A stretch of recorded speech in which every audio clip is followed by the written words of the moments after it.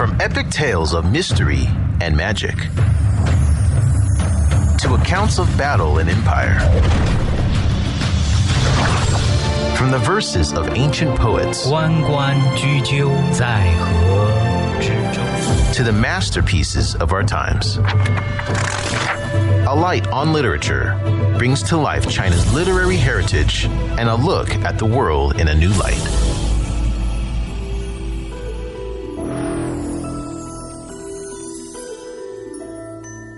In today's Alight on Literature, we continue by presenting the book 2 Years in the Forbidden City by Princess Delane.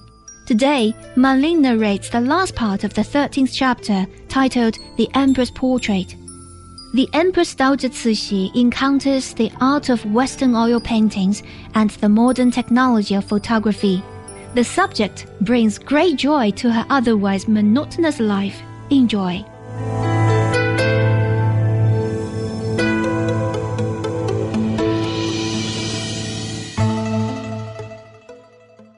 This palace of Prince Chan's was a magnificent place.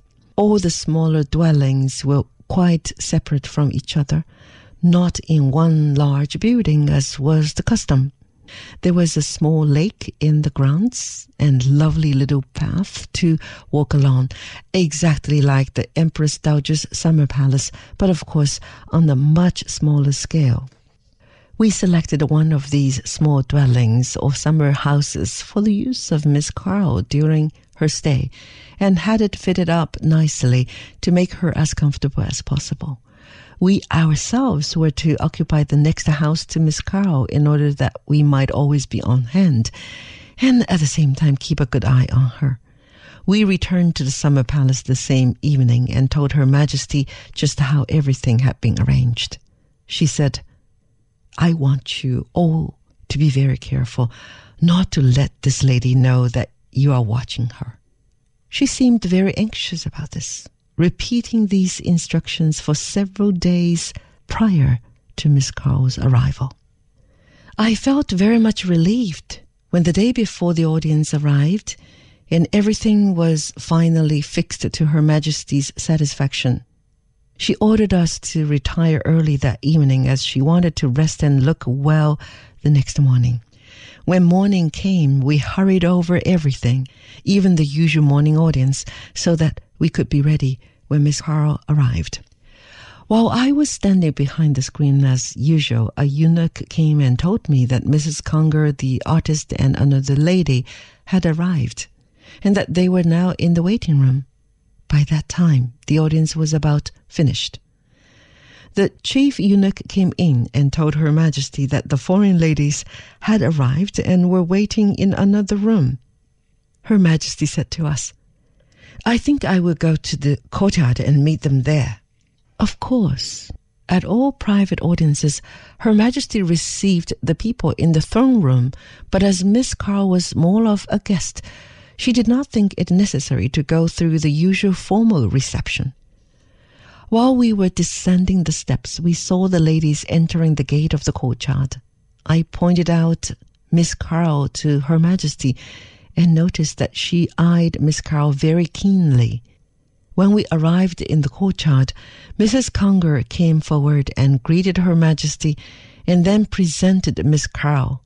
Her Majesty's first impression of Miss Carl was a good one, as Miss Carl was smiling very pleasantly, and Her Majesty, who always liked to see a pleasant smile, exclaimed to me in an undertone, "She seemed to be a very pleasant person." To which I replied that I was very glad she thought so, as I was very anxious about the impression Miss Carl would make on Her Majesty. Her Majesty watched Miss Carl and myself as we greeted each other, and I could see that she was satisfied. She told me afterwards that she had noticed Miss Carl appeared very glad to see me again and said, "We will handle her pretty easily, I think." Her Majesty then went to her own private palace, and we all followed. On our arrival, Miss Carl told me that she had brought her own canvas. This was a piece about 6 feet by 4 feet. I had told Miss Cow a little previously that Her Majesty refused to sit for a very small portrait and that she would like a life-size one. When Her Majesty saw the canvas, she appeared to be very much disappointed, as in her opinion, even that was not large enough. We placed the tables ready for Miss Cow, and Her Majesty asked her to choose the position in which she wished to paint. I knew that Miss Cow would have great difficulty in choosing a good position on account of the windows being built so low, there being very little light except low down near the ground. However, Miss Cow finally placed the canvas near the door of the room. Her Majesty told Mrs. Conger and the rest to sit down for a while, as she wanted to change into another gown. I followed her into her bedroom.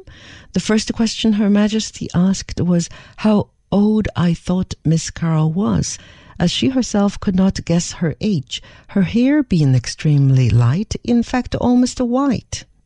I could hardly refrain from laughing outright on hearing this, and told Her Majesty that Miss Cow's hair was naturally of a light color. Her Majesty said that she had often seen ladies with golden hair, but never one with white hair, excepting old ladies. She said, "I think she's very nice, however, and hope she will paint a good portrait." Turning to one of the court ladies, she ordered her to fetch a yellow gown, as though, as she put it, she did not like yellow. She thought it would be the best color for a portrait. She selected one from a number which the court lady brought, embroidered all over with purple wisteria. Her shoes and handkerchiefs matched. She also wore a blue silk scarf, embroidered with the character show, long life. Each character had a pearl in the center. She wore a pair of jade bracelets and also jade nail protectors. In addition, she wore jade butterflies and a tassel on one side of her headdress, and as usual, fresh flowers on the other side. Her Majesty certainly did look beautiful on that occasion. By the time she came out from her room, Miss Cow had everything prepared. When she saw how Her Majesty was dressed, she exclaimed, "How beautiful Her Majesty looks in this dress!" Which remark I interpreted to Her Majesty, and it pleased her very much. She seated herself on her throne, ready to pose for the picture. She just sat down in an ordinary, easy position, placing one hand on a cushion. Miss Cow explained, "That is an excellent position, as it is so natural. Please do not move." I told Her Majesty what Miss Cow said, and she asked me whether she looked all right or not. If not, she would change her position. I assured her that she looked very grand in that position. However, she asked the opinion of the young empress and some of the court ladies, who all agreed that she could not look better. I could see that they never looked at Her Majesty at all. They were too much interested in what Miss Cow was doing. When Miss Cow commenced to make the rough sketch of Her Majesty, everyone watched with open mouth, as they had never seen anything done so easily and so naturally. The young empress whispered to me, "Although I don't know anything about portrait painting, still I can see that she's a good artist. She has never seen any of our clothes and headdresses, and she had copied them exactly. Just imagine one of our Chinese artists trying to paint a foreign lady. What a mess he would make of it." After the sketch was finished, Her Majesty was delighted and thought it was wonderful for Miss Cow to have made it so quickly and so accurately. I explained that this was a rough sketch and that when Miss Cow commenced the painting, she would soon see the difference. Her Majesty told me to ask Miss Cow whether she was tired and would like to rest. Also to tell her that she was very busy all the day and would only be able to give her a few minutes sitting each day.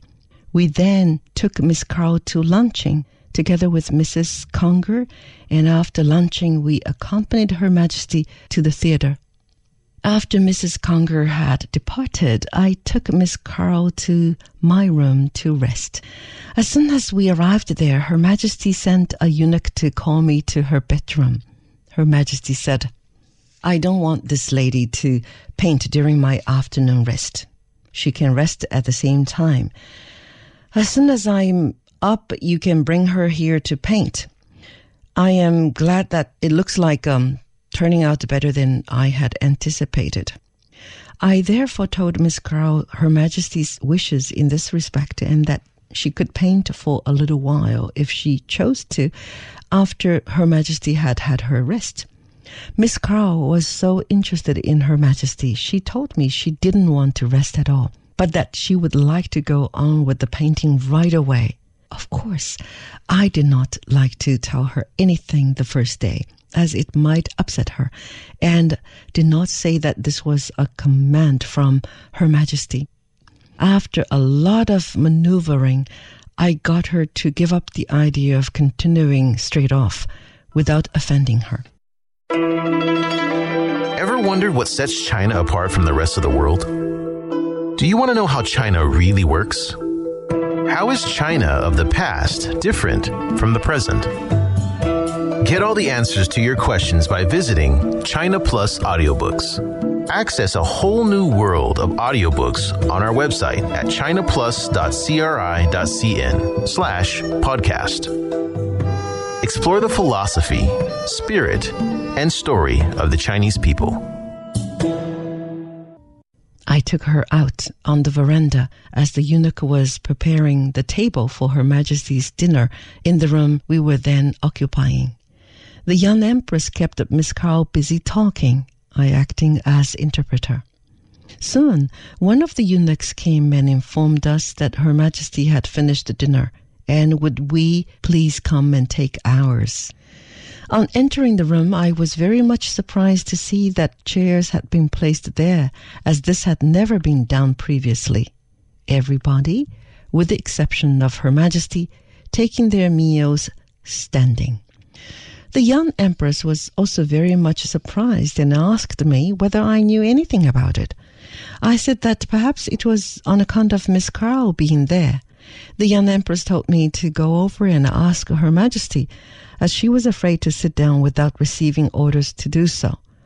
Her Majesty whispered to me, "I don't want Miss Carl to think we are barbarians, and treat the young empress and the court ladies in that manner. Of course, she does not understand our court etiquette and might form a wrong impression. So you can all sit down without coming over to thank me. But be natural, as though you were accustomed to sitting down to dinner every day." After Her Majesty had washed her hands, she came over to our table. Of course, we all stood up. Her Majesty told me to ask Miss Carl whether she liked the food, and was pleased when Miss Carl answered that she liked the food better than her own kind. That relieved Her Majesty. After dinner was over, I told Miss Carl to say goodbye to Her Majesty. We courtesied to her, also to the young empress, and said goodnight to the court ladies. We then took Miss Carl to the palace of Prince Chun. It took us about 10 minutes' ride in the carts. We showed Miss Carl her bedroom, and were pleased to leave her and get to our own rooms for a good night's rest. The next morning we took Miss Carl to the palace and arrived there during the morning audience. Of course, Miss Carl, being a foreigner, could not enter the throne room, so we sat down on the back veranda of the audience hall and waited until it was over. This, of course, prevented my being in attendance each morning as usual, and was a great disappointment to me, as I was unable to keep in touch with what was taking place. Moreover, during the time I had been at court, my one object had been to endeavor to interest Her Majesty in Western customs and civilization. I believed that to a great extent Her Majesty was becoming interested in these things, and would refer the subjects of our conversations to her ministers for their opinions. For instance, I had shown her photographs taken of a naval review at which I was present in France. Her Majesty seemed to be impressed and said that she would certainly like to be able to make a similar display in China. This matter she consulted with her ministers, but they gave the usual evasive answer. There's plenty of time for that. From this you will see that Her Majesty was not able to introduce reforms entirely alone, even though she might desire to do so, but had to consult the ministers, who would always agree with Her Majesty, but would suggest that the matter be put off for a time. My experience while at the palace was that everybody seemed to be afraid to suggest anything new, for fear they might get themselves into trouble.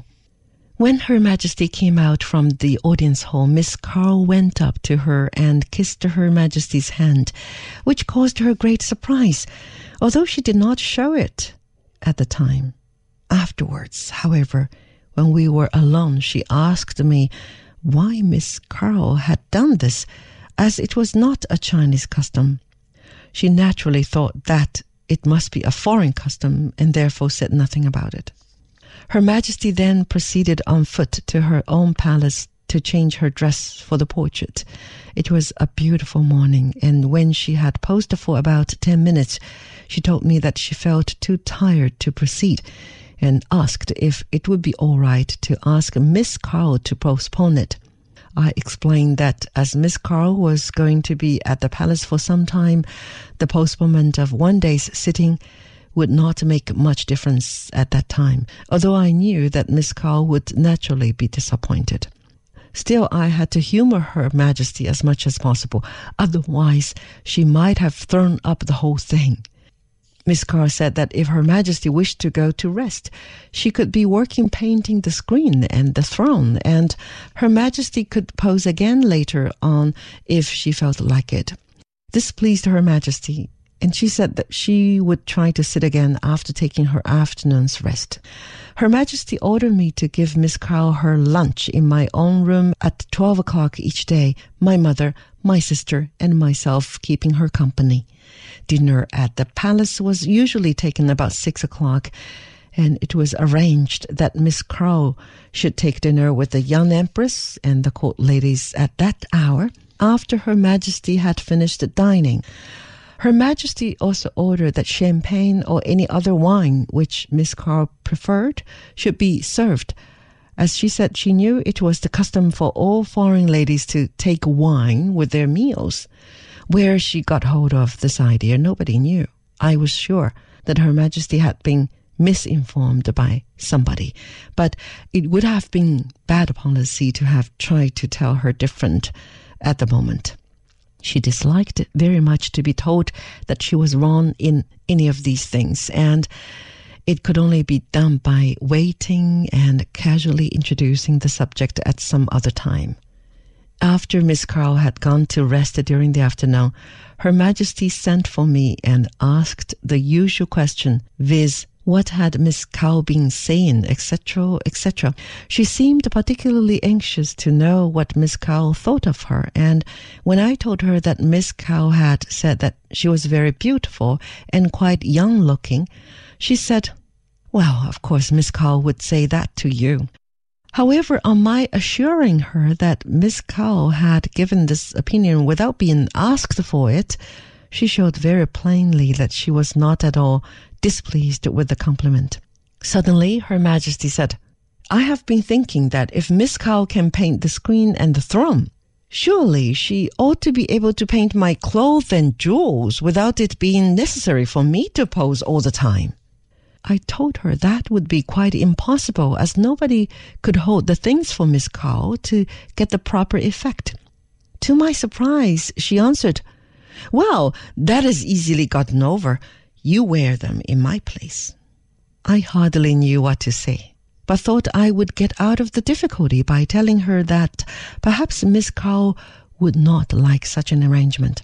Her Majesty, however, could see no possible objection on Miss Carl's part, as she herself could pose when the time came for painting her face. So I put the matter as nicely as possible to Miss Carl, and it was finally arranged that I should dress in Her Majesty's robes and jewels whenever Her Majesty felt too tired to do the posing herself. In this manner, the portrait of the Empress Dowager was painted, and with the exception of just a few hours to enable Miss Carl to get Her Majesty's facial expression, I had to sit for 2 hours each morning and for another 2 hours each afternoon until the portrait was finished.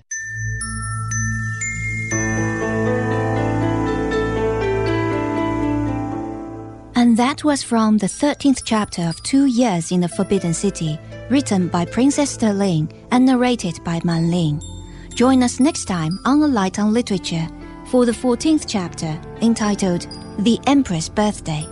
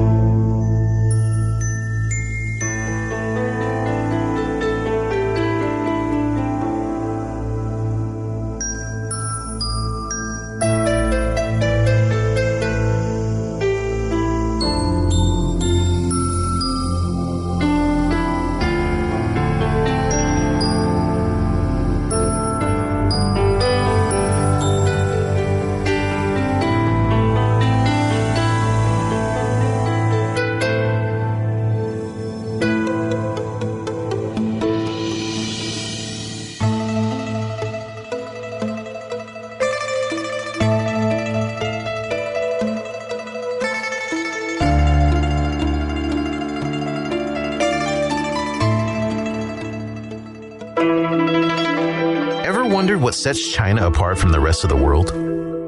Do you want to know how China really works? How is China of the past different from the present? Get all the answers to your questions by visiting China Plus Audiobooks. Access a whole new world of audiobooks on our website at chinaplus.cri.cn/podcast. Explore the philosophy, spirit, and story of the Chinese.